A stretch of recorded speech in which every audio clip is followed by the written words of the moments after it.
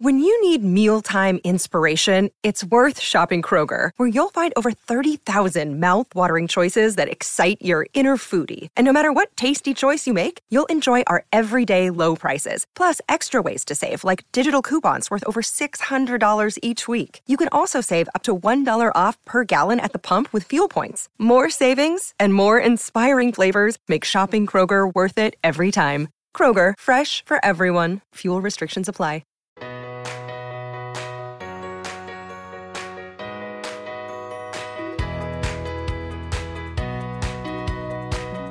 Welcome to Flights of Fantasy, your podcast book club. I am one of your hosts, Anna, and I am joined as always by my book besties, Kim and Christina. Hello! Yay! We're back! We're back, baby! We're back. 2024, first episode. Season 4 in 2024, y'all. Oh, I love that. The coordination. I love that so much. Listen, and we are coming in with the month of Sarah. Maybe they've few months of Sarah, really, to be more realistic about it. I'm going to say, I'm going to say quarter of Sarah. Maybe till summer. Maybe till summer. Q1 of Sarah. That's what it is. Okay, so today we are coming at you with kind of like a different type of episode than we normally do. Basically, it's a what you need to know going into House of Flame and Shadows, Crescent City, Book 3. So it's going to be kind of like an overview. We're going to be just the important facts of like characters, some of the world building, the ending of CC2, which rocked all of our worlds. Yes. And some informational, while we're going through all that, plot points that we think are going to be moving the story forward. Yes. I want to be clear, this is not a recap episode of CC1 and CC2. Right.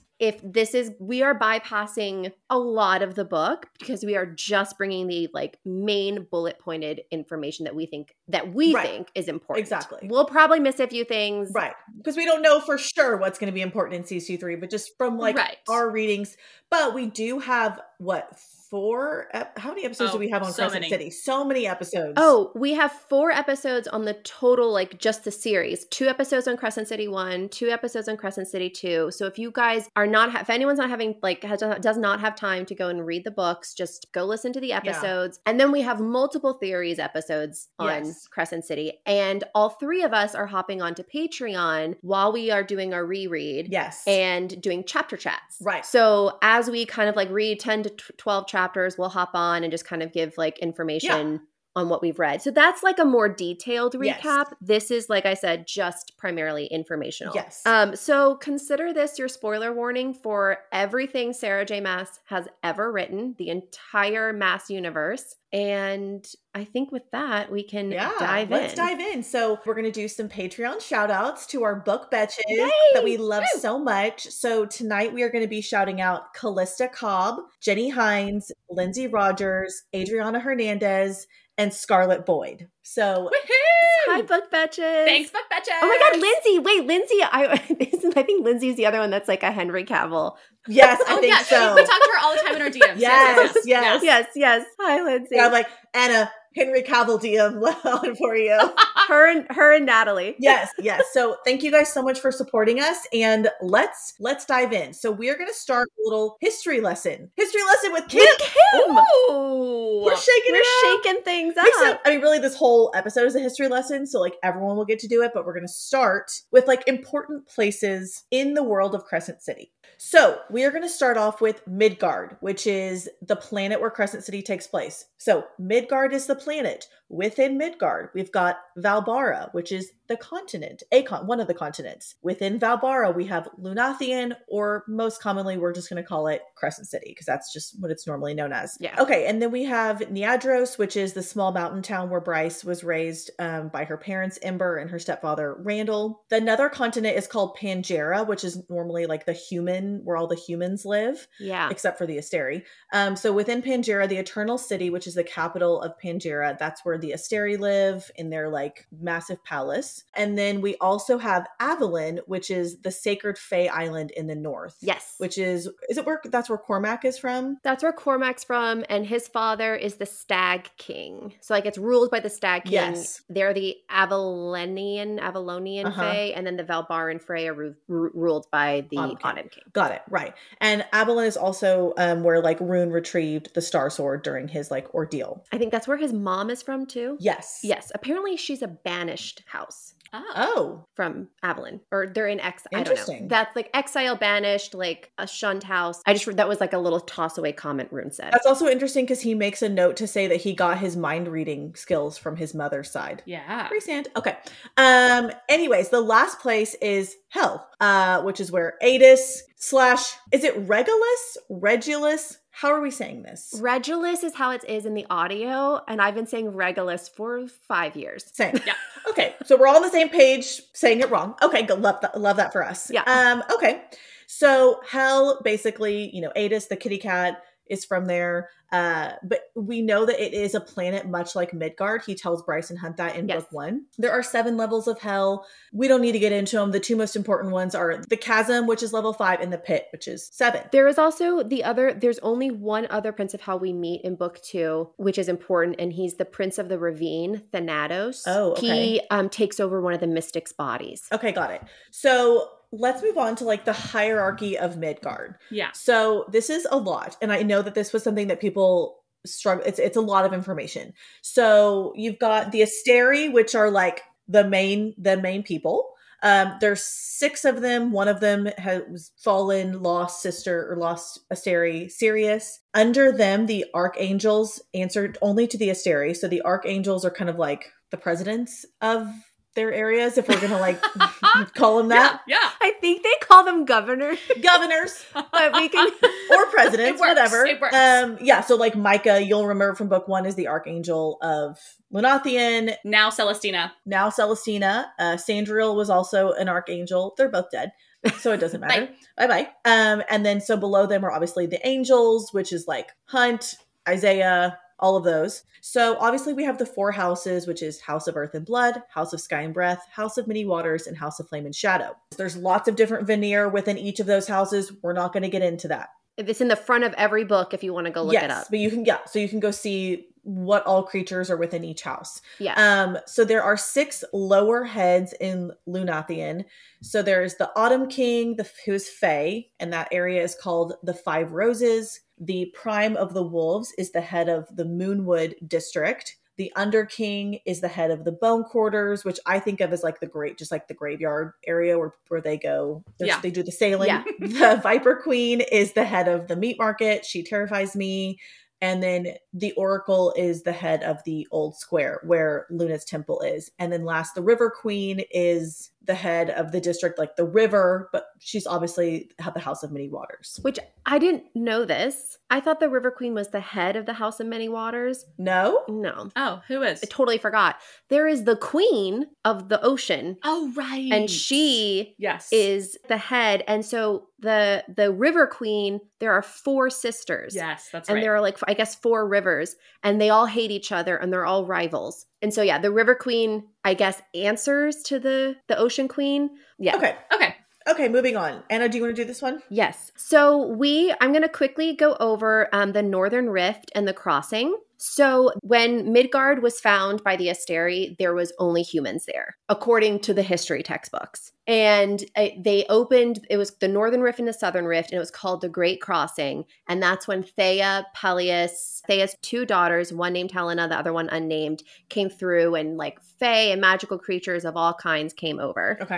The calendar marks this time before and after the crossing as HE, Human Era, and VE, Veneer Era. The Asteri landed on Midgard in the year 17,002. And that was a year after they lost Hell, which we're going to get into this more in the ending. So I don't want to we'll talk about that more in the ending because it's going to be a little confusing if I start just like jumping into it now. Okay, cool. So that's okay, so another big relevant thing from past in Crescent City that we feel like it's just good to know. Yeah. Is the First Wars, specifically like our whole little saga of Thea and Hel versus Peleus and the Asterians, all that whole jamboree. Yeah. So pretty much Queen Thea and her 2 daughters came over in the crossing. One's Helena, one's unnamed. Helena, i.e. pretty much Resand. Yep. Literally Resand. And unnamed sister, who pretty much she's unnamed on purpose. We don't know why, but like she's got to be important. Right. So them and Prince Peleus. Prince Peleus was Queen Thea's general.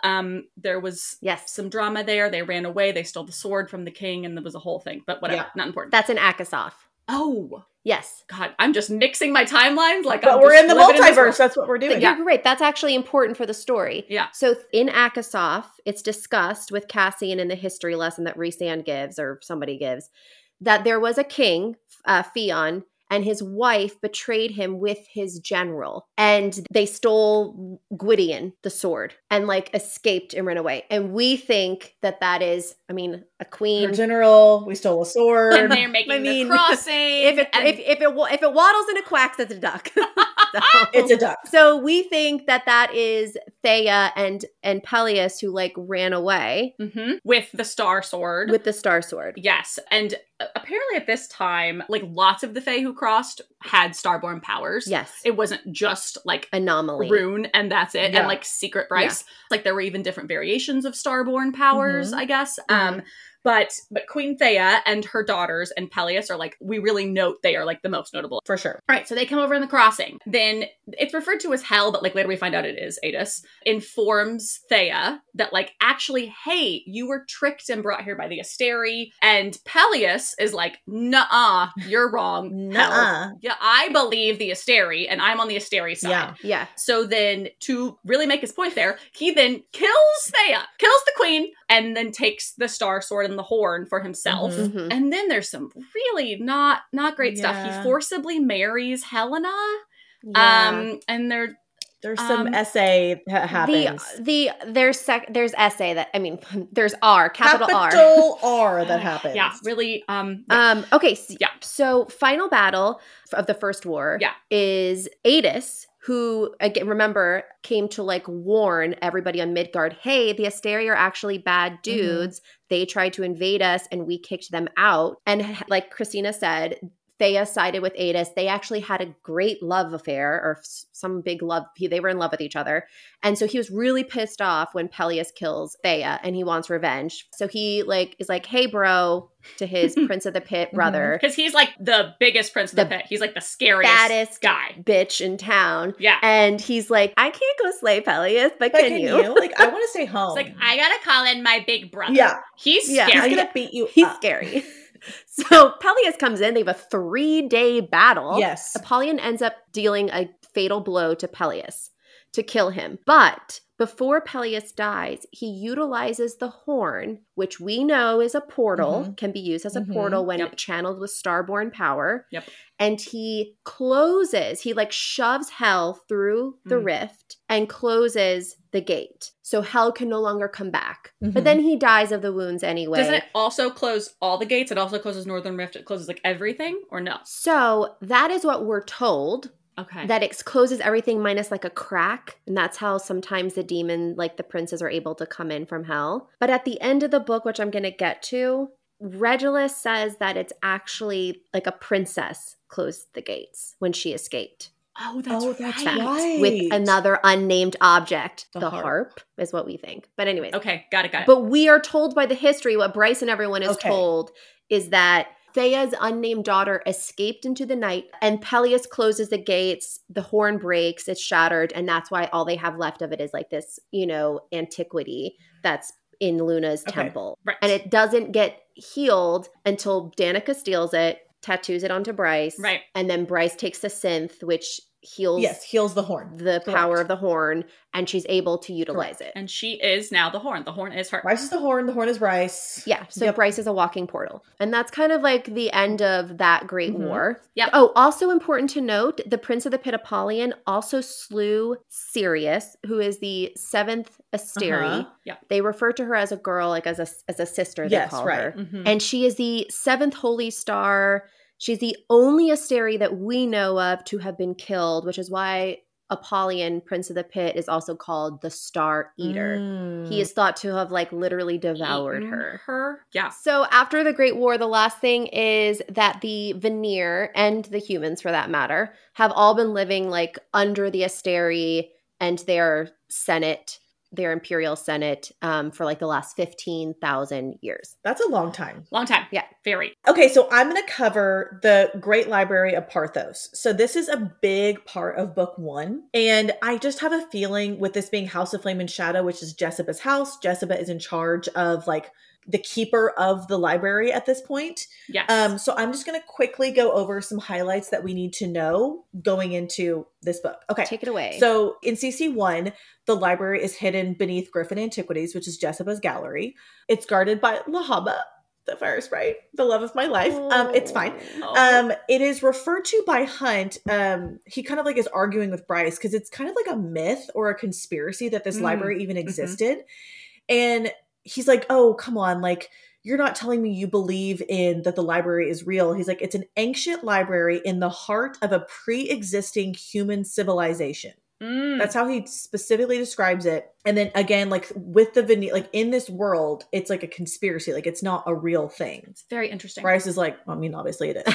And Micah, when he is having his big showdown with Bryce, he said, humans died for these books. Banned titles, if I'm not mistaken, many of them supposed to only exist in the Asteri archives. Evolution, mathematics, theories to disprove the superiority of the veneer and Asteri. Some from philosophers people claimed existed before the Asteri arrived. Liars who admitted they were wrong when the Asteri tortured them for the truth. They were burned alive with the works used as kindling, and yet here they survive. All the knowledge of the ancient world, of a world before Asteri, and theories of a world in which the veneer are not your masters. So that's very interesting. Very. So that's what we learned in CC1, right? That's what we learned in CC1. Yeah. But then in CC2, we find out that they were forced to write the history that Bryce knows under penalty of death by the Asteri. Well, that tracks. Yeah. So like what they wrote was the truth. Right.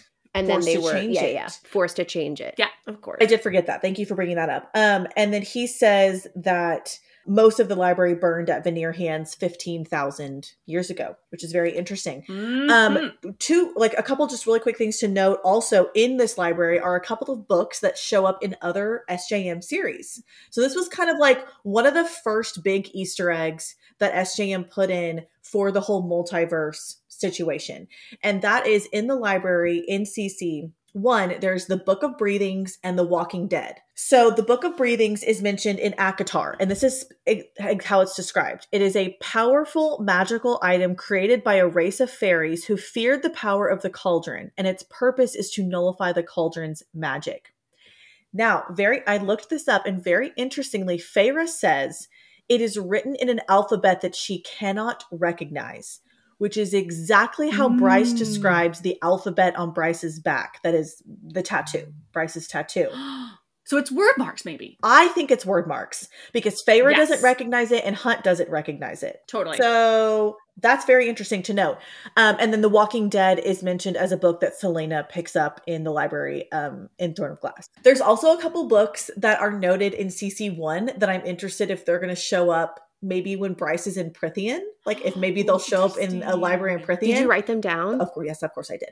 Of course I did. One of them is called Great Romances of the Fae, and I'll like figure out that it's in my notes, but I did note one as well that like they specifically mention Rune like pulling off the shelves, and then like nothing happens with it, and I'm like, so it's like important. So it's important. Okay, got it. Yeah. The last thing, and I haven't even brought this up with you guys. I did bring up this quote, but it says the ceiling of the library, like in the basement of the Griffin Antiquities, Bryce looks up at the ceiling and it says the ceiling of the library is painted like the night sky rendered in loving care. Okay. Oh my God. Now somebody brought this up and I can't remember if it was like on Reddit when I was researching this or in our comments, but someone was like, loving care. To me, that means like maybe Feyre like painted it somehow and it got like brought over. Interesting. Because like loving care. Do you think she just like teleports the whole room with the ceiling? I know. I mean, I realize that's ridiculous, but like it does seem like I think it's I think even if it's not fair, I think Sarah's having fun with this.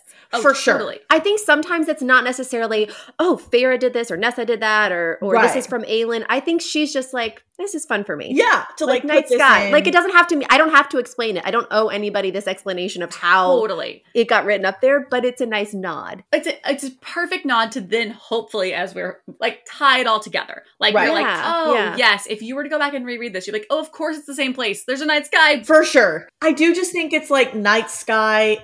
Hakatar, Feyre is like a painter in, like that's like a big deal as her being a painter. The big library at Valeris. So I'm like, I don't know. To me, it seems like an interesting, because Bryce literally just like looks up at it and like notes it for no reason whatsoever. And so I was like, okay, Sarah, I see you. I see what we're doing. That's such a specific good call out. Like, if she is in Prithian and she looks up at any ceiling Oh. and is like, Feyre's like, oh yeah, I painted this. It's the night sky. I will lose my mind. Die. Or she's I'm going to be dying. like in their house or something and Yes. see like a painting that she's Yes. done and be like, or is that like a famous painter? And Feyre would be like, no, I did that. I wonder if there were paintings in like, because it's an antiquity shop. Like if there was I think for sure. that were probably mentioned that then like Bryce would go in and be like, wait, we have that. And it's the only copy. It's the only like copy $3 that million. was And Faye was like, oh, weird. I painted that just for funsies the other night. I mean, I don't know. Anyways, that's kind of just the last thing that we. That's so cool. So obviously at the end of CC1, the library gets, well, the physical library gets destroyed, but the books Flooded. and everything, yes, Lahaba floods it to save Bryce.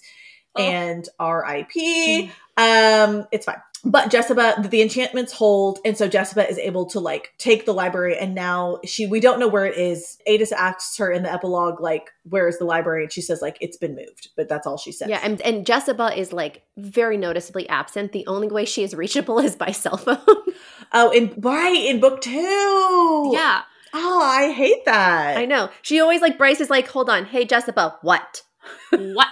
That's how she always picks up the phone. I love the idea of her having to be like she took the library to Prithian because maybe she's Meryl, but she took the library to Prithian and to like save it, whatever. And then she's like, "Oh my god, this cell phone's ringing. No one here can see that I have a cell phone. I have to go march away somewhere and hide to answer this phone." And yes, so hide and march. Is like, what? She's like, what in do the you bathroom.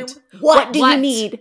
I am hiding right now so no one can see this device because they can't know it exists. What? It actually doesn't exist in this world yet. So like you can't know that this is what do you need? I'm breaking the timelines. What? Oh my god, Christina, that's canon in my so mind. funny. It's canon. I love it. funny. I love it. I love it. All right, Okay. what's next? Okay, couple other things we want to talk about before we get to characters.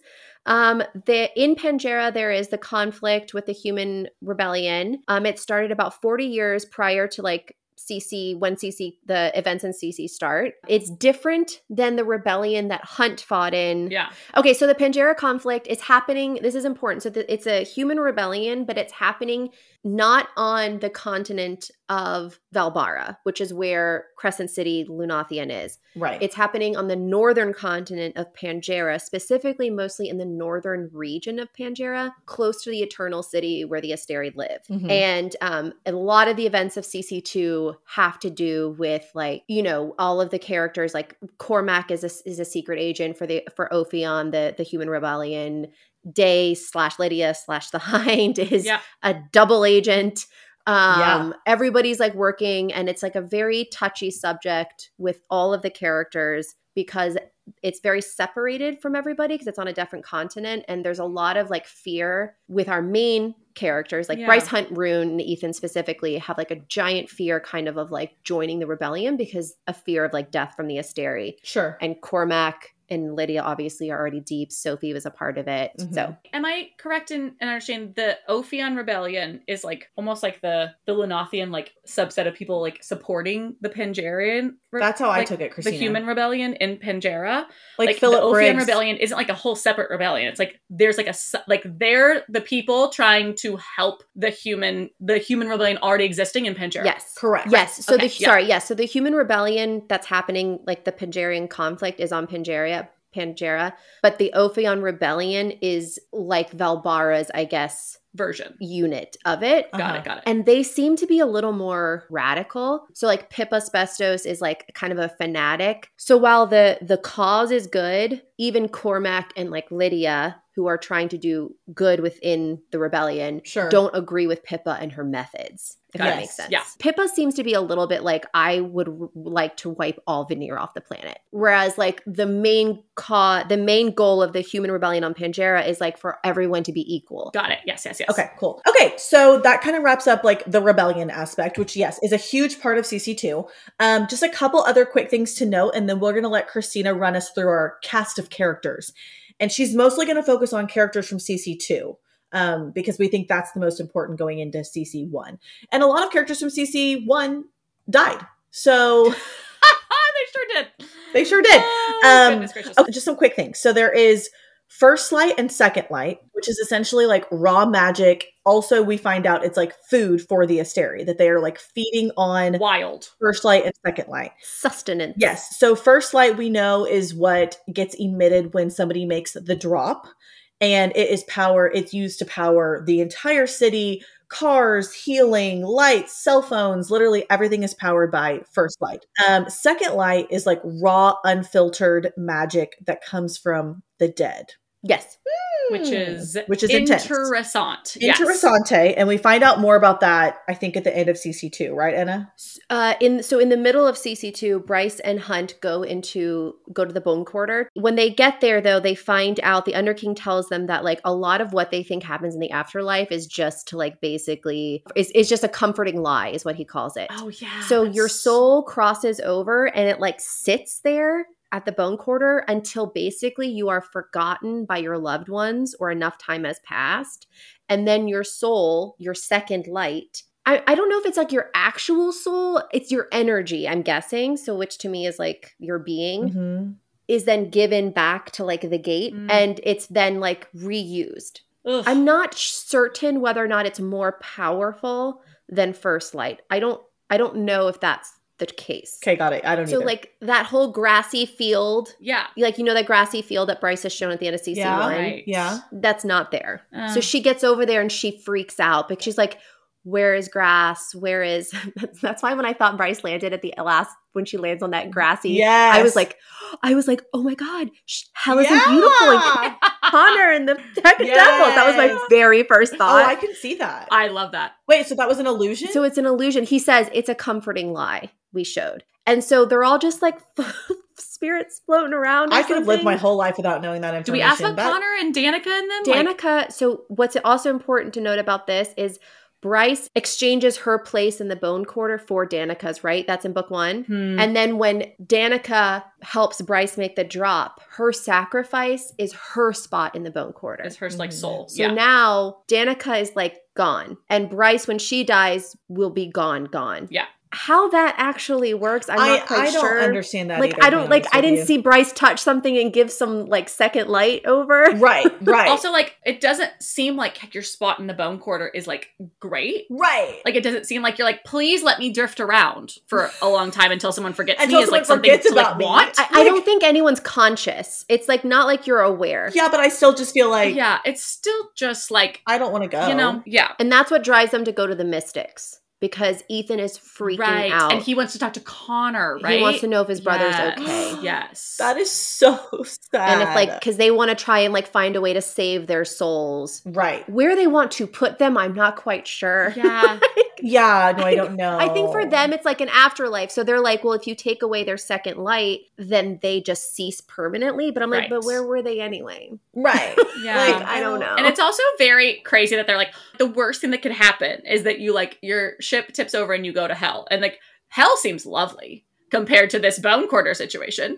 Like, it honestly does. Tip me over. Tippity tap me over. You know what I'm saying? Like, yeah, I'm a little teacup. Tip me over. Also about First Light, Bryce apparently never gave First Light back. So she just like... Oh, after she made the drop. Right. Is that like a choice you make? I thought it was like an automatically just took it. Yeah, I thought they automatically... Well, listen, Bryce did her own thing. I don't know. Bryce connected all of the gates. No, and was like, here's a good analogy. Is that Bryce did to this whole situation what Nesta did to the cauldron. Like, I think Bryce messed all sorts of stuff up. Went in and gave a big middle finger. Went in and gave him the middle finger and was like, fuck you. Because remember, like, they were so confused when she was making the drop, how deep she was going into her power. And everyone was like, that's not possible. She's done tests. And they were like, right. But everyone that has ever touched one of those gates, they've imbued it with their power. And now Bryce took all of that power with her. And that's why she's like even more powerful now than the Autumn King. And what do they say? What's the quote? It's like written on the thing where it's like, the power of the city will go to the...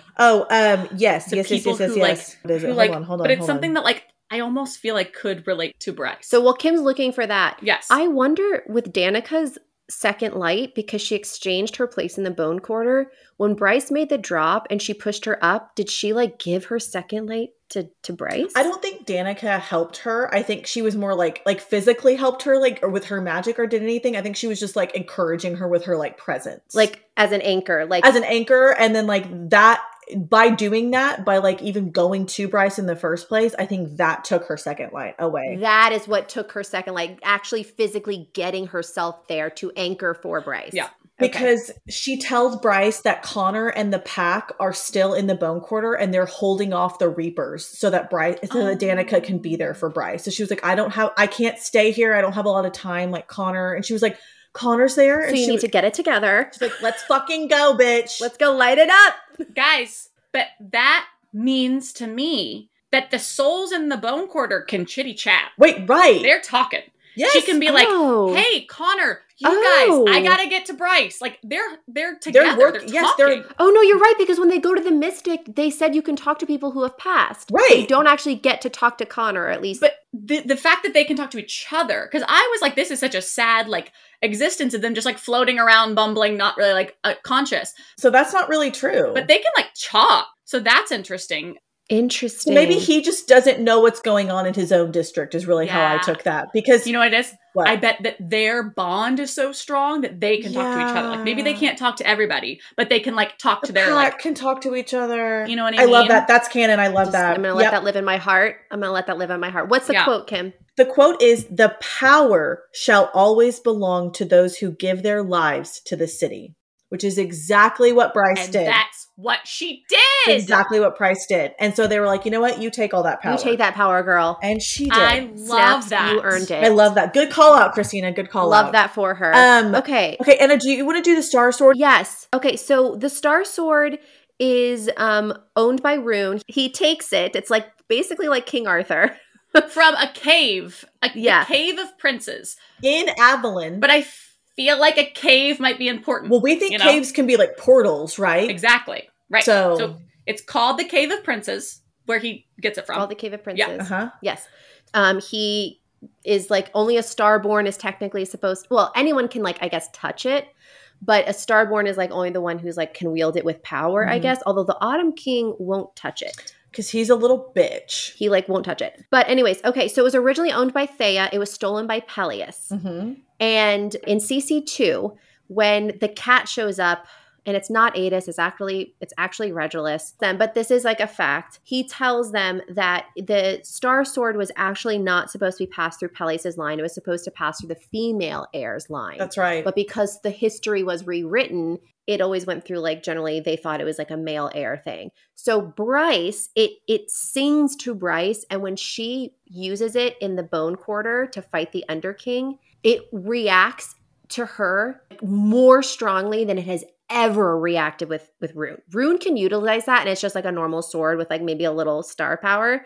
But when Bryce uses it, she can kill the Reapers, which are unkillable. And she uses it to channel, like uses it as a conduit to channel Hunt's lightning through her into the sword. Yes. And that makes sense because it's Queen Thea's sword. And it was meant to pass down through her female heirs. Yeah. Then it would make sense why it works so much better for her, why it's actually working for her, because the magic is made to work for her, because she is a female heir. That's right. The other important thing to note about the sword is at the end, when she ends up in Prithian, it is the sister sword to Truth Teller, which is Asriel's sword. Uh-huh. And they realize, and they call it, Amren looks at it and calls it Gwydion. Yeah. Well, and there's the whole, like, lore of them is like that there is the missing piece, and when the two of them are united, so will our people be. Right. When knife and sword are united, so shall our people be, or something. Right. Like Yeah. that. So that, yes. In CC1, Rune tells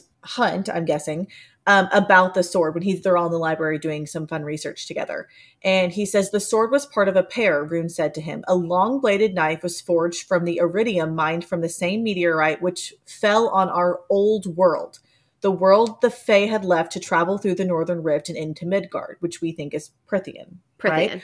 But we lost the knife eons ago. Even the Fae archives have no record of how it might have been lost, but it seems to have been sometime during the First Wars. And then he tells them, when knife and sword are reunited, so shall our people be. So, like, they're reunited. And that's They are reunited. So will our people be. So, like, I agree. Yes. I think that's going to be huge in CC3. Like, agreed. Very important. I think her and Asriel are going to, like, work together, and I'm so excited. The world's colliding. I know. Okay, Christina, do you want to, like, run us through some characters real quick? Yes. Okay. So characters new and old that we think maybe you should just like have a quick refresher on. Right. Baxian, if we remember, he is a hellhound and was a member of Sandriel's Triari, but most importantly, Danica's secret mate. Very important. Mind blown. He has through love all as possible tattooed on his chest. It was a crazy reveal moment. That was wild. Okay, our hot Rune. Oh. Rune Denon. He is the crown prince of the Valbaran Fae, son of the Autumn King, Starborn Prince, Bryce's brother. He can mind speak. He's in love with Lydia/Day.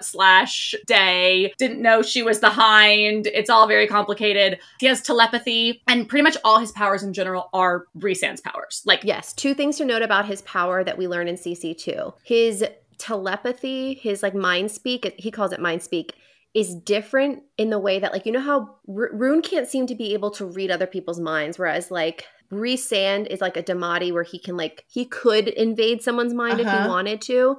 But Rune, he just knows how to connect two minds to speak to each other. Right. He can't read people's minds. He can mind speak, right. Yeah, he can mind speak. And then his shadows that he has, Cormac also has the same shadows, but it's noted, Bryce makes a very important note to say, she sees Rune and Cormac use their shadows, and she notes that Cormac's shadows seem different than Rune's shadows. Rune's shadows, I think, are more like Rhysand's shadows. They can like cloak him, but Cormac's shadows seem to literally, like, the word whispering is used a lot. And so it sounds to me more like Asriel. Like the shadow singer, like how his shadows like go out and look at things and come back and talk to it. Whisper the secrets. You know.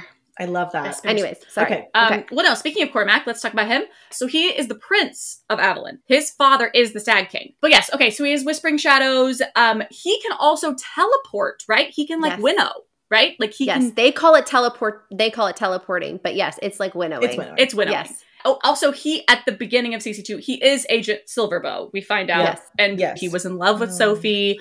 We have the whole moment where they find Sophie's body. He's like, my Sophie. It's very sad. Very sad. And then also he does seem to die at the end of CC2.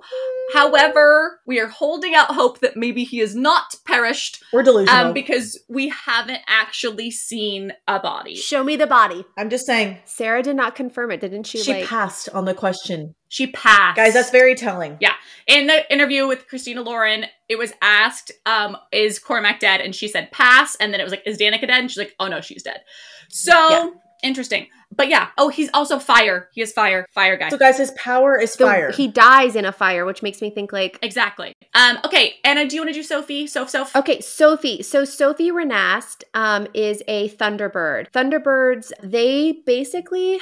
She can take electricity, like raw, actually like unfiltered power from like around her and utilize it, like electrocuting things or unlocking locks, burning fences. It's basically, she can utilize it that way. But energy of any type was hers to command and suck into herself is like the quote. Okay. Thunderbirds were hunted near to extinction because the Asteri fear them. We're guessing that it's like that they can somehow, maybe there's some part of a Thunderbird that can like defeat Asteri is what I'm guessing. Why else would they be hunted to near extinction? I feel like there has to be something to do with like the fact that Asteri feed on first light and that they use the first light. Like there's something with that, I feel like. Yeah, Christina. Because they'd be stealing a lot of their food. Right. That's true, Christina. Okay, so back to Sophie. Sophie, she can pass as a human. Thunderbirds look human. They do not look veneer. They even smell human, pretty much. They just kind of have like a slight change in their scent, I guess. But it's mostly humanoid. She makes the drop illegally. She joins the human rebellion only to save her brother. Her family is killed by in Pangera. Her little brother is taken to a death camp. He's like 12 when he goes. He spends 3 years there or something like that. It's awful. And in the beginning of the prologue, she goes to rescue him. And let's see, she dies rescuing him by and she sacrifices herself so that Emil, her brother, can escape with Agent Silverbow, aka Cormac. And while she's sacrificing herself, she sends her first light out to like bring down ships. Mm-hmm. Now, Right. this is kind of important because Emil, Sophie talks about him as if he's stronger or more powerful than she is. Right.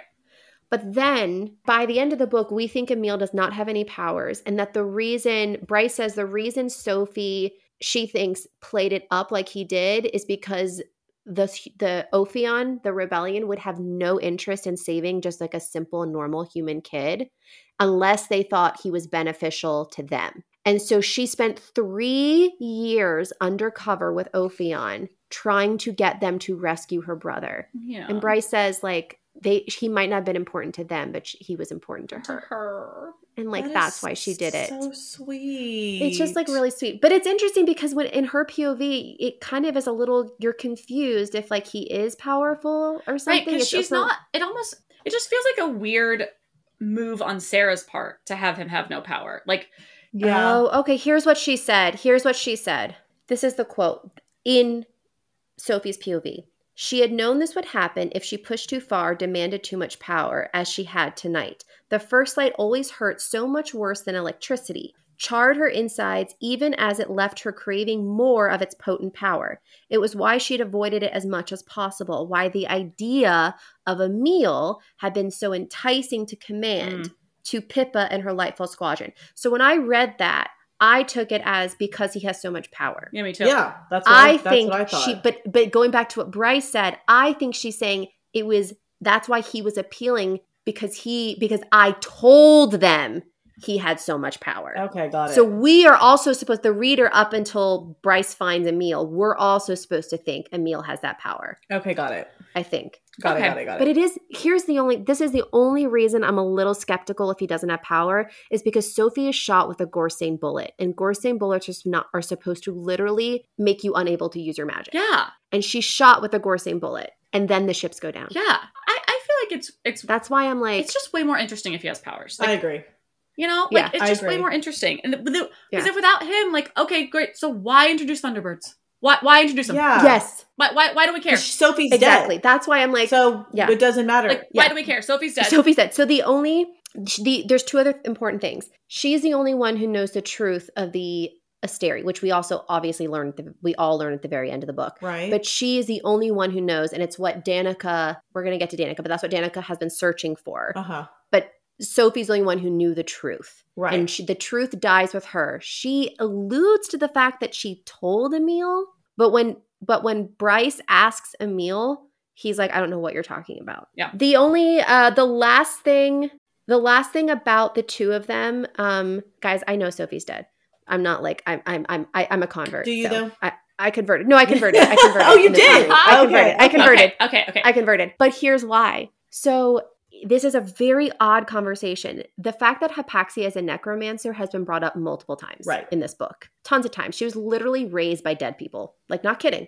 Her mother raised dead people to... Her teachers were all dead people. Yes. I would love that novella. Like, how... just like her growing love to know up. how she would not traumatized. How is she a functioning adult? But I don't also, know. like, in a world of, like, almost, like, put yourself in a Cassie Clare world. Like, I bet they're all fun. They have personalities. There's, like, a whole, like, thing. Like, you know what I mean? Like, I bet they're, like... love that. Like, I feel like it would be, like, cool, you know? Very cool. That's an interesting point that you make because she makes it sound like they were, like... Nice. They actually... taught yeah, and she cared doesn't sound for like her. scared of it. So this is what's interesting. When they end up in the Ocean Court, they bring one of the Ocean Court people talks to Therian, and she says, well, why because the River Queen, Therian's been searching for Emil and Sophie, and she said, well, why would your River Queen want a dead body? Like, what does Sophie's body have to do for anything?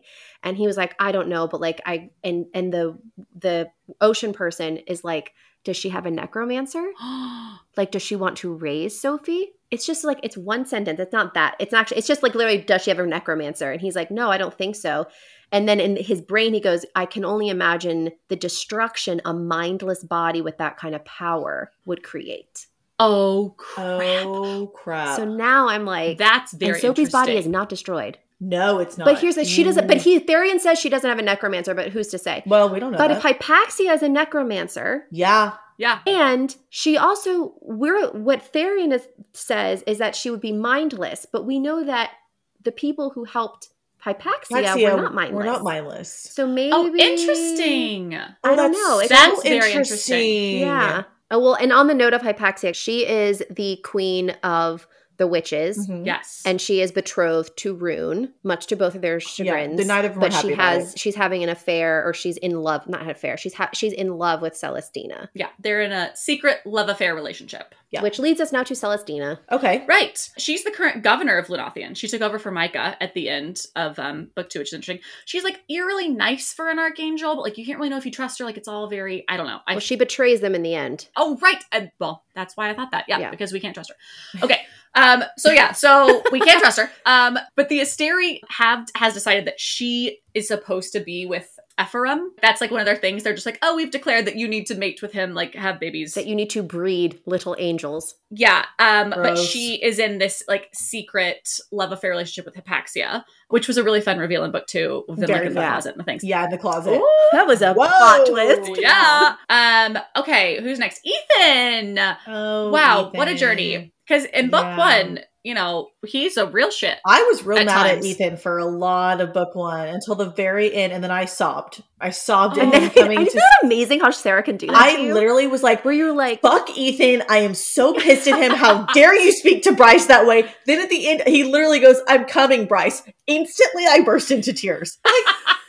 The hold this woman has on my emotions is not normal. It's like literal really- witchcraft. Oh, and then she pushes him in the gate. She pushes him into and the like to thing. save him because the God gate's damn it. closing and only one of them can fit. Yeah. And she shoves him in to like save Yeah. him because she's like, I can't like she feels guilty for Connor. And so this is like her way of like repaying it. And oh my god, yeah. it's- Ethan is Connor's little brother. Yeah. And then in book 2, he is now like a lone wolf in book 2 because pretty much he stands up for Bryce and defends her Yes. to the evil, awful Sabine and Emil. Sabine. Oh. And so he gets kicked out of the pack. He's so a now packless he's wolf. a packless wolf, but he has this beautiful now like found family brotherhood with Deck and Tristan and And Rune. Rune.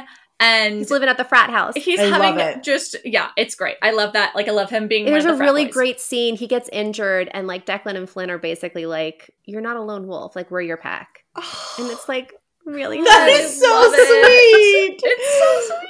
Oh my god. The scenes when Bryce and Hunt try to like fool around in bed, Yeah. and Ethan's like, "Be louder next time. I didn't hear you have enough sex." And then Hunt says something like, "I'm gonna fuck you senseless," and Ethan just yells across the room, "That sounds medically dangerous." Oh my god. I forgot, it was so funny. Oh Be my God. cautious. Anyways, okay. Okay, no, but the big thing with Ethan though at the end, Anna, maybe you can speak to this because you just read this. So the big thing is it like there's the whole thing with the mystics, and at the very end there's a whole thing happens, and he like has to rescue them out of their floating salt baths. Ugh. And she's like super weak, can't stand up, and he smells her, and she smells like snow and ember, which is interesting. I don't know what it means. I haven't Googled it yet, but I will. Let's go look up Stay Ember. tuned. Let's Stay do tuned. it. Okay, so she smells like snow and ember, and he realizes she's a wolf, and he also notes that she is an alpha. She's like super weak, can't stand up, but the power in her voice and like the tone and like the light behind her eyes, he literally says, "My body doesn't know whether it should bow or fight." Which is fascinating. Fascinating. Oh, interesting. Interesting. And you find out later that she is a lost Fendir heir because Danica was studying the lineages Yes. of all of the the Fae. bloodlines, right? So, anyways, okay, so there's also, just really quickly, there's also a dragon in this Oh, book who yes. calls herself Ariadne. We don't know a lot about her except that her fire is one of the only things that can kill princes of hell. Which like has to be important, you know? Well, has to be. Has to be. Why would you mention And that? she was saved from the astronomer. She was also in one of the rings that was Yes. rescued. Next up, we have the Hind, and aka Lydia, aka Daybright. As the Hind, she is the Republic's most notorious assassin and interrogator. She works like directly with the Asteri. She was part of Sandriel's Triari. People are deathly afraid of her. Like, she is a scary ass bitch as the Hind. Love it. As double agent Daybright, Hey. she is, quote, the most vital spy in the rebellion. Yes. She talks to Rune through like the mind bridge, and they fall in love. Oh, They do. And so sweet. as Lydia, she is Hypaxia's half-sister. Uh-huh. She is a deer shifter. When she was 3, her shifter gifts like manifested, and then she was sent to live with like her father's kin in northern Pangaea, which is why she and Hypaxia were separated. She is older than Hypaxia. They were never raised together. Yeah. Yeah. Got it. And let's see, she is also faking, well, it's a very real relationship, but she does not like it. She is in a relationship with Pollux, Oh. who is disgusting. I Gross. hate him. So gross. The worst. All right, so let's talk about Danica really fast. Oh, God. Oh, let's do it. Danica. Oh, Okay. Anna, I think you've got to take this. Yeah. I mean, we all love Danica, but Anna's our Danica girly. No, Well, I don't. No. I don't. Love is a strong word. No, listen. Through love, all is possible. Okay, fine. I love Danica as Bryce's friend, but like as an individual, TBD. I am very upset with Danica, and I'm getting more upset with her in my reread because Really? mostly just because that ending at like CC1's ending has always been one of my favorite endings. Yes. Like with Yes. the drop and with Danica, I just loved the whole. That is Anna's like scene. Like Anna, This yes, is my that that is is like my her scene from CC1. It makes me cry every time. It's the whole thing of it. It's not just like Danica being there. It's the whole way it's written and like Totally. Bryce and Danica, 2 friends like helping each other. It is very beautiful. And I love it. 2 strong women. Love it. So when all of these lies originally happened the first time I read it, I feel like I was very protective of like, no, this is going to get solved. Like Danica is not doing all these lies. Like I was like in denial. Yeah. And in Yeah. my reread, I'm like more angry because Mm. I'm really wanting redemption or some answers. Right. Yeah. And it's not because I don't think anything she has done is unredeemable. She's No. not like an unredeemable character by No. any means. You know, she hasn't done anything evil to anyone. She just kept secrets, Yeah. which secrets hurt. They hurt you at a deeper They level do. sometimes. They are no fun. And they hurt Bryce. They hurt. Secrets hurt someone. And they hurt Bryce. Yes. And that is, I think, They why hurt we're Yeah. And we're upset. in her POV. And she's hurt. It's on purpose for sure. It's on purpose, like the journey, but I think it's a risky little game for sure. It's a risky little game. It's rough. Okay, so here's what we learn about Danica in book 2. The important things. She has been conversing, like we said earlier with Sophie, in regards to learning something about the Asteri. We know, based from Ethan, that she was a history major. While she was a history major, she started writing a paper that she told Ethan about, and then she decides to never turn in the paper. And she tells Ethan it's something that could get her in big trouble, and then she never talks about it again. And Ethan's just like, that was always just struck me as odd. Like, I've always remembered that conversation. Turns out that paper she hid in Bryce's, in that glass, and when Ethan breaks the coffee table, that paper is Dusk's truth. And Dusk's truth becomes a big part of this book, and it's important, which we'll get to the end and I'll talk about it. But that paper, she was studying the shifter lineage of her people. And she was going into Jessiba's library. Mhm. And this is interesting. Bryce says her and like Leheba, she always liked to rile Leheba up. Yeah. And in the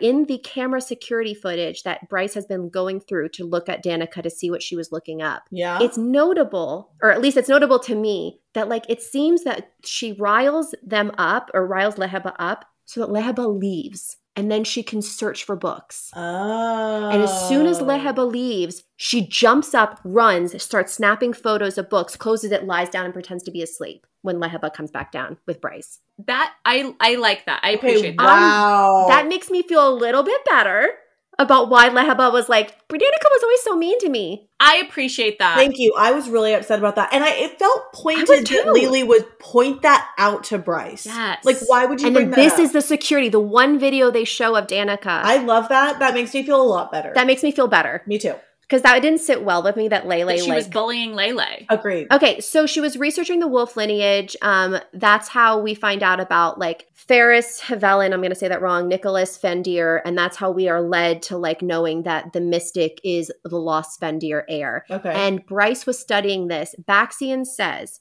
Danica did not think she was long for this world, and she did not want to leave the wolves in the hands of Sabine.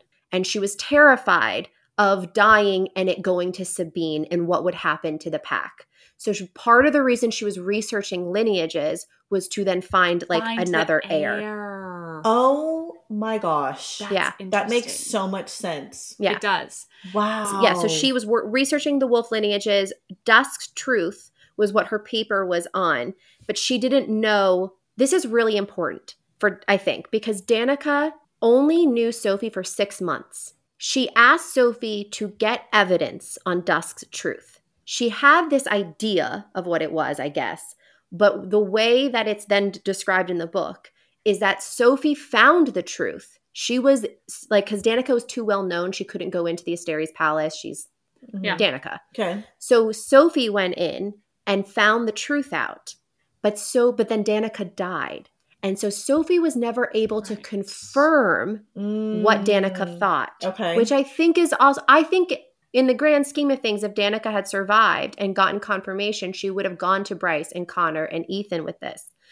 But she never had confirmation. And Baxian says, like, you mattered more to her than anyone. And Bryce is like very hurt. And she's like, I don't want to hear this. But she was like, you mattered more to her than anyone. And everything she did, she wanted to protect you to like build basically this case. Yeah, right. And then she died. And I'm very upset with Danica, but like, that's what I say when she's not unredeemable. Like there are things in here that make sense. I just don't like the way that she did it. Totally. I agree with that. It's not what she did, it's how she did it. Yeah. So who knows? I mean, I'm hopeful that the thing is she's dead. Like I don't know how we get anything. The thing is she's dead. So she's dead.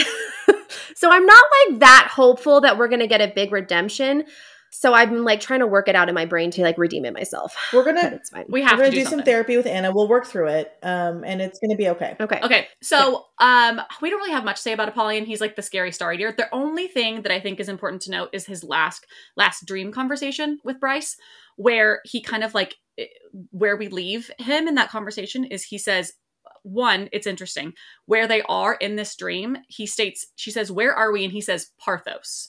Or what remains of it. And it says it's a barren land. And she says, in the real world or in like dream world? And he angles his head and he says, dream world or what you consider to be dreams. Wow. Don't know what that means, but the fact that it's Parthos seems interesting. Yeah. Also, she says, where's Adis? And he says, he's raising Hell's armies, readying them. And she says, to invade Midgard. And he says, it's been a long time in the making. So like, that's where Hell's at the end of this book. They're ready to rock and roll. Right. So then another really interesting thing is that he says, why are you not yet master of your powers? I was very clear. I told your mate, you must both explore your potential. Like, what have you been doing? Like, come on. I was very clear. I told your mate. I invaded his dreamscape and I said, look at your powers, practice with them. And you just said, and nobody listened to me. Was I not clear? And then the end of the scene is he says, use the horn. The power Athalar gives you can activate it. Open the doors to hell. And she says, absolutely fucking not. And then he laughs and he says, Nice. No, Shant. No, Shant. And he says, what a disappointment. And then he says, come find me in hell when you learn the truth. And she's about to. Well, that's literally what happens at the end. Literally, that's exactly what she does. Yeah. Okay. What's next? Okay. We're going to run through Hunt's lineage really quick because I think we are a big question in the fandom is like, what is Hunt's lineage? Who were his parents? Where did he come from? Where did he get his power? She's teased this for 2 damn books. She's given us little tidbits. So here's the tidbits all together. And this is not a theories episode, so we're not going to explore these. Here's what we know. Right. Here's what we know from context from the books. Adis says, a fallen warrior with the power of ... Adis's groomed brows lifted in surprise. His blue opal eyes narrowed to slits, then simmered like the hottest flame. What are you doing with a black crown around your brow? Which is the first time that Hunt has ever heard his slave tattoo been called a black crown. That one is particularly really telling to me. Off of that one in CC2, his lightning rune notes literally forms like a crown of lightning around his head. No. And he goes like a god. No. A crown of lightning. Yes, it's when Bryce is being threatened and after their mates and he loses his mind. I love it. Okay. Hunt goes to see the Oracle and she tells him, you remind me of that which was long ago. I had not realized it might ever appear again. Long ago? Okay. Long ago. But who is his baby daddy? I don't... Not his baby daddy, his daddy. His daddy. His daddy. When he was a baby, who was his daddy? Right.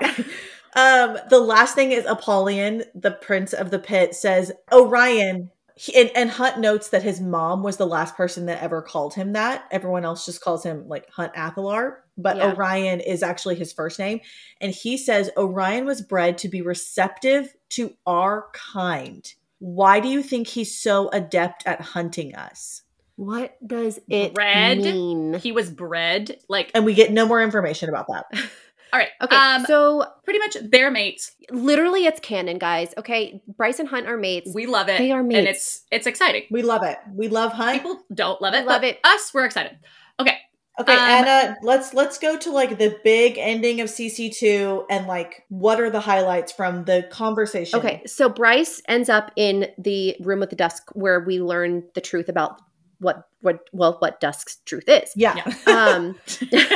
Well, I'll just tell you. It's Dusk's truth. I'll just tell you. Yeah. It's Dusk's truth. So we end up in this room, and there are it's like basically a room full of solar systems that she's never seen, planets, suns, all different things, stars. And she goes up to them and I'm going to just kind of read some of these quotes because I think that'll sum it up better than I ever can. Love it.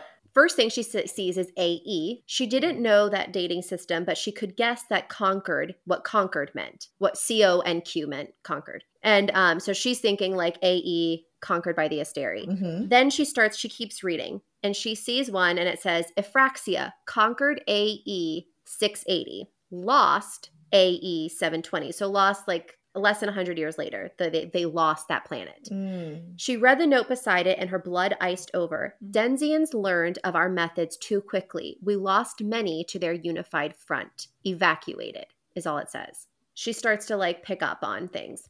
Then she gets to one that says Midgard. The map reads conquered AE 17003, which we know is when the Asteri entered, and then the first wars started because Hell comes. So they invaded Hell in the year 17001. Hell, a dark, cold world with mighty creatures of night. They saw through our lures. Once warring factions, the royal armies of Hell united and marched against us. We were overwhelmed and abandoned their world, but they gave chase. Learned from our captured lieutenants how to slip between the cracks in realms. They found us on Midgard in 17002, tried to convince our lured prey of what we were, and some fell victim to their charms, i.e. Thea and Adis. Thea falling victim to their charms, but really Adis is there to warn them. Wow. We lost a third. This is so gross. We lost a third of our meals to them. War lasted until nearly the end of 17003. They were defeated and sent back to Hell, far too dangerous to allow them access to this world again, though they might try. They developed attachments to the Midgard colonists. Attachments. What that, like, I don't think it's just they. I think that's why Adis is attached to, like, Bryce. Yeah. Totally. So what Bryce's inner monologue, she says, Hell had come to help, exactly as Apollyon had said. Hell had kicked the Asteri from their own world. The demon princes had felt a moral obligation to chase after the Asteri so they might never prey upon another world, to spare others. Yes. So that's big. That's because really interesting. We've been a little hesitant about Hell through this book. Yes. But now when Ada says he's rallying his armies, I don't think it's to invade. It is to invade Midgard, but it's not to like cleanse Midgard of its veneer and humans. It's to get rid of the Asteri. Exactly. Right. Exactly. Absolutely. And that's why Apollyon's like, you need to learn how to use your powers. For sure. Come at me when you've learned the truth, and then we'll chat. Love exactly. It. So, okay. So Dusk's truth is that the Asteri are going basically world hopping and using up all the resources. And by resources, I mean humans. Or not humans, like magic and first light. So it's humans, it's magical creatures. Oh, so this is about Midgard. Ideal world located. Indigenous life not sustainable, but conditions prime for colonization. Have contacted others to share bounties. What does that mean? What does that mean? I don't know if that means like we've contacted others to like come to this world. Oh, right, because that's the lie they tell. But like that's a lie they tell, right? Because they're like, that's how they lured people in. Was like, we have this great place. Like, come here. Remember, they were like, So she said she peered at a drawing of a mer beside a sketch of a wolf shifter, and this is what's written. The aquatic shifters can hold a hybrid form far more easily than those on land. She reads the next page. They did not see the old enemy who offered a hand through space and time. Like a fish to bait, they came and they opened the gates to us willingly. They walked through them to Midgard at our invitation, leaving behind the world they knew. So that's like Thea. That's, I think, what we've suspected is that Apraxia, who they talk about in the beginning, in like the first world I mentioned, I think that Apraxia is like where Prithian is located. That's the name of their world. We don't know the name of their planet. We know Prithian is their country, or that's what I call it, their land.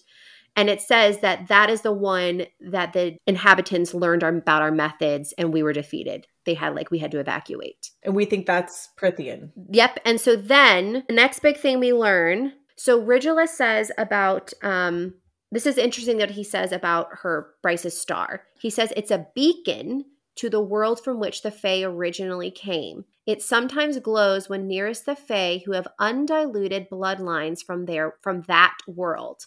Prince Cormac, for example. Because he's from Avalon, which is Prithian. Prithian. Like that would mean that he would be like a direct bloodline. Right. And the fire. Exactly. Which makes sense. Oh my God. Especially if we think that Avalon is the winnowing. He can winnow. Yeah.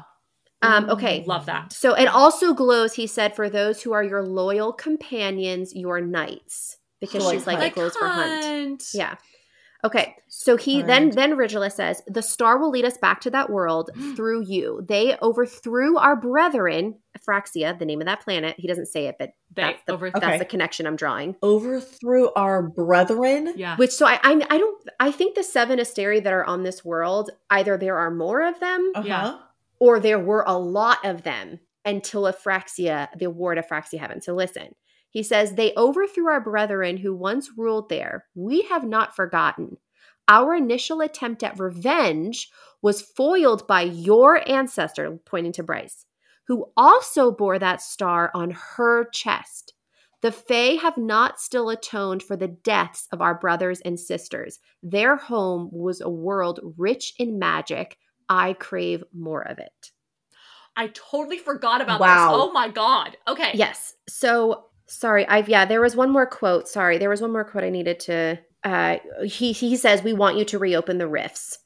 That's why everything I did, me pretending to be the cat was all like, I think Kim and you and I talked about in our chapter chat. All of that was to like get you here. Mm-hmm. I pretended to do all of that because I needed you to seek out the truth. I needed you to rebel. Mm-hmm. You are starborn. You have the horn bound to your body. Your ancestors wielded the horn and another Fae object that they allowed them to enter, that allowed them to enter this world.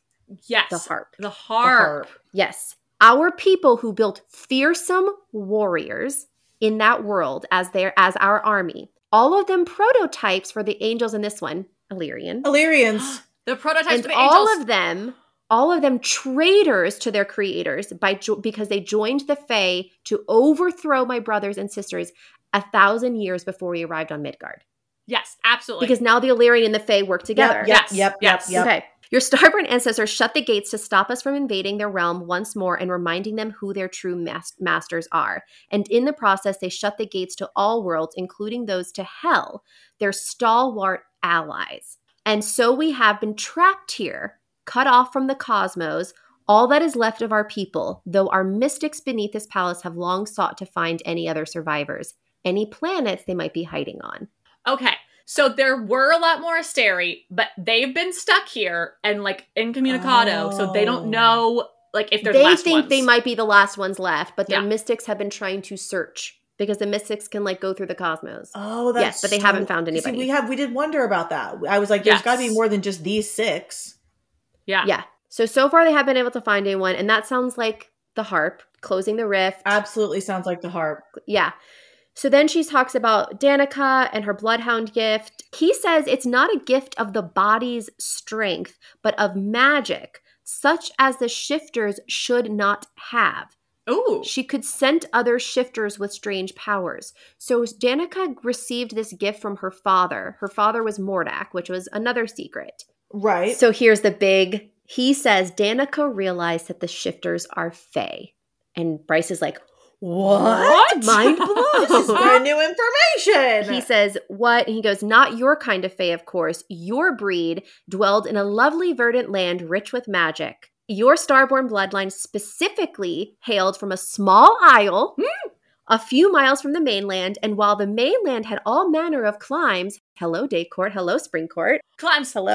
Climbs. the isle existed in beautiful, near permanent twilight. Dusk. Dusk. I mean, we know this. Oh my god. I feel like I'm reliving it all over again. Babe, I don't remember any of this. I'm like, Yeah. what? This is brand new information to me. Truly. So Bryce is like, wait, back up. Like, how can they be fae? They don't have pointed ears. And he says, oh, we bred that out of them. It was gone within a few generations. And he Ew. says the shifters easily forgot what they had once been. They gladly gave themselves to us and did our bidding, led our armies, and still do. And the Prime says, like, that verbal story, like history that they tell that gets passed down is that when they first came to Midgard, they forgot their true forms. Like, Yes. or what they are Yes. now, they forgot what they once were. Yes. And how great they used to be.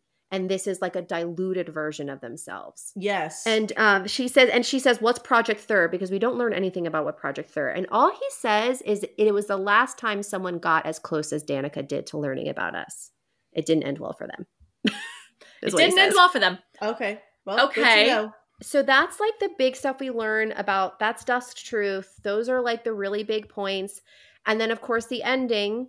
Yeah, can you just run through this really You quick? just run through it. Yep. Spark notes, Yep. because I like. Happy to. So Bryce, the big thing, I'm not going to go through the whole ending, but like Bryce basically, there was all these sweet moments, but they like, Bryce, you need to escape. Use your horn and escape to hell. Get Apollyon's armies and come back. Right. Because Hunt and Rune are like, we're sacrificing ourselves. Hunt and Rune are like trapped, yeah. And and so they basically kind of like buy her time and she like runs out and she takes the Star Sword and like runs through, I don't know, I can't remember what the gate is or the portal. It's like, it doesn't matter. It's in the palace. It's in the Asteria. It's in the palace, yeah. And she uses the horn to like jump through and she's like, now remember the star in her chest is supposed to be a beacon to home. And she is trying to think about hell. And she ends up though in Prithian, which we think because that's the star leading her home. It's the yes to home. God. So she lands in, she thinks hell. And she's like, the first thing she says is, hell had grass. There's grass. She's on like an immaculate lawn and across the river emerging, like, so I think she's at the river house. It's a big lawn by a river. Totally, so the river house Right. that they build in like Akasoff. She sees like a city, ancient and beautiful. She's trying to get up. She's like, the blood on her is not hers, it's noted, but like she's like severely weak. Using the horn like severely weakened her. Her sword's like to the ground. And Azrael is who we think shows up. And he, she's like, where am I? I need to speak to Adis. Is this hell? He doesn't understand her. He talks. She doesn't understand him. And she like grabs him and she starts crying and she's like, please, please, my mate. And I think Azrael probably, if we get his POV, is like, okay, something's like, she doesn't seem like she's a threat to me right now. I think so he blindfolds her because he just casually has a blindfold. Hot. Yeah. So he literally goes, he beckons her over and he like puts it up to his eyes. And then she's like, okay. And he like ties it around her and then he scoops her up. And he like, with the male hands were gentle but thorough as he fitted tightly over her eyes. Hands. But thorough. Okay. Okay. So then she like he brings her, I think, to the townhouse. I think Because the way so. it's described is just how the townhouse is described. Okay. Like the smell of bread and roses and fucking like the Elaine. old furniture. She says it looks very similar to like, she says her father's house, like her father's study could fit easily here. And Jessica's like antique store could fit easily in here. Both of those are very interesting. That's Yes. very interesting. And she starts like, she's like sobbing. She's like, I need to find Prince Adis. And then she breaks down. She's like, my mate, I need, it's very like it's very Rhysand. It like, is very Ah. recent. It really is. And also Rhysand breaks down in that same room. Remember he collapses and the first thing he says is she's my mate. Oh God. Okay. So she's screaming, get fucking Adis. I need Adis. And then in walks another male with wings. She still thinks she's like in hell because they have like leathery demon wings, she says. And it's a swaggering male. Hello, Cassian. Cassian. I love it. With a beautiful fae female. And that's when she's like, okay, wait a second. Like, where am I? Yeah. Why is there a Fae female? Because remember, the Illyrians don't have pointed ears. Right. So then she sees Nesta's ears, Right. and she and also she notes that they are dressed just like Avalyn Fae. Oh, that's important. And she's like, she literally says, "Am I in some old fantasy film?" Is what she says. oh my Nice. God, that's amazing. Hysterical. Then Amren shows up, and she notes she has eyes like Fury. Mm-hmm. But then Amren sees the sword, and she looks at it and startles. And she's like, Gwydion? Like, she looks at the sword and like says Gwydion. And then they like note that they're like identical. Bryce says they're made from the same thing, is what she says. Mm-hmm. So cool. So cool. And she says, I've been trying to ask him, but he doesn't understand. Is this hell? I need to see Prince Adius. Then she says it in the old language. She like realizes because she sees the Fae ears. And that's when Amren and all the other that she knows that Bryce knows that the two males are like, seem really put off that the small female is shocked. Like, why is Amren shocked? I mean, What's going on? that's Yeah, fair. what's going on? Then, of course, a female caked in paint walks in, and a male. And the winged, dark-haired male who stepped in behind her, Bryce gasped, Rune?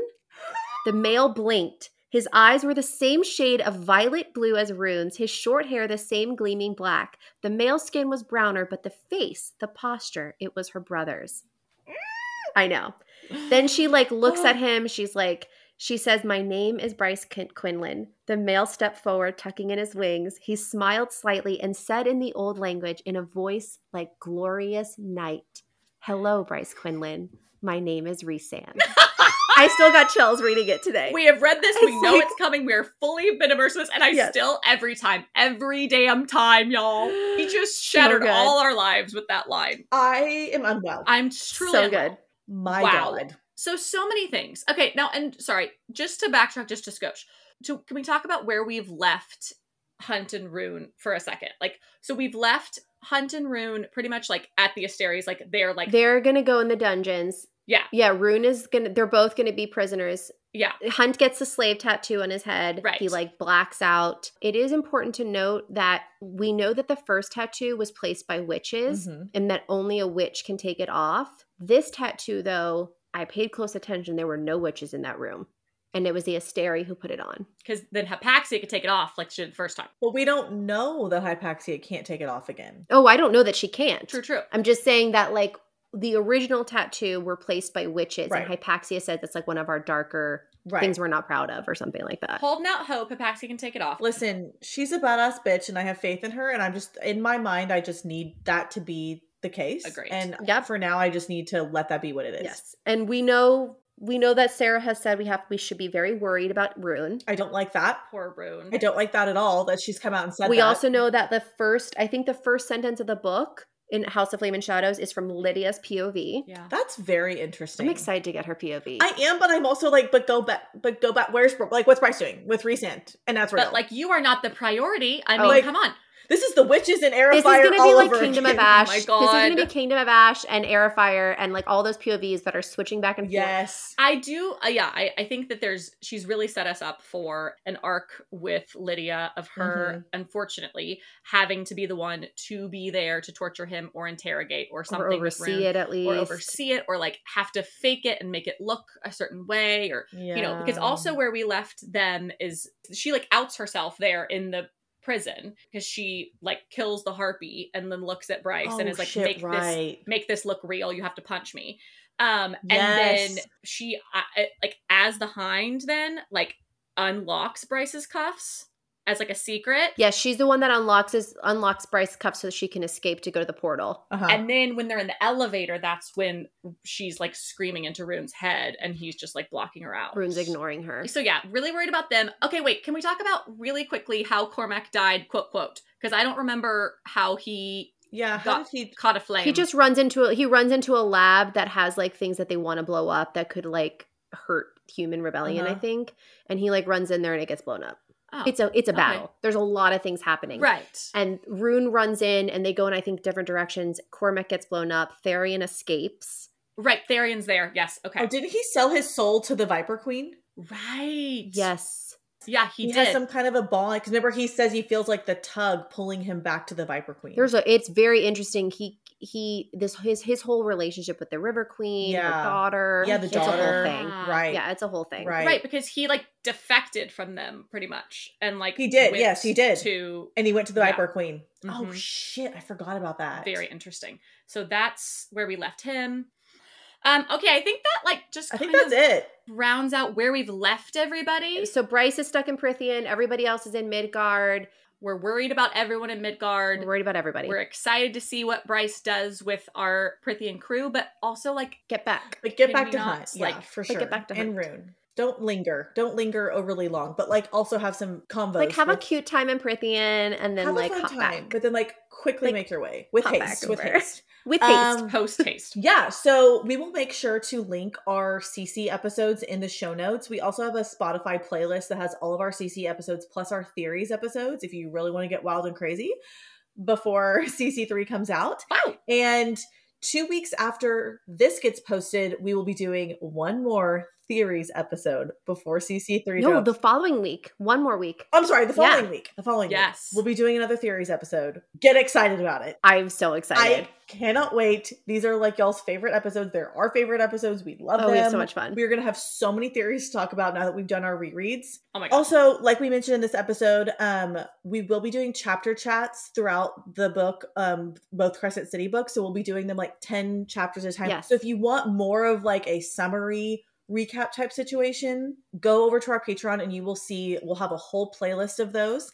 So be sure to go join our Patreon if you have not already. And then you'll get our chapter chats when, CC3 comes out. Yes, Christina. Oh, even more importantly, we will be doing, as we read in real time with no spoilers for like the end of the book, we will be reading CC3 and pausing to do chapter chats. On Patreon. Just like we did for Iron Flame if you were a part of our Patreon then. Yes. Yes, Yeah. such a good call. Thank you for reminding me. And we're going to be together for like 4 days. Yes, so guys. we'll be recording them together. We'll be recording some chapter chats together, which is going to be so like in person. Yes, if you haven't already heard us squeal about this, we have booked ourselves a reading retreat for CC3.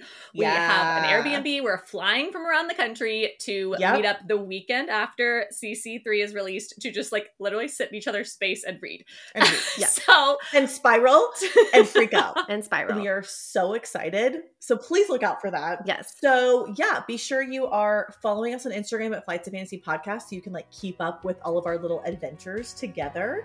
And be sure to subscribe wherever you listen to podcasts. And until next time, cheers and happy reading. Cheers, listeners. Bye. Bye.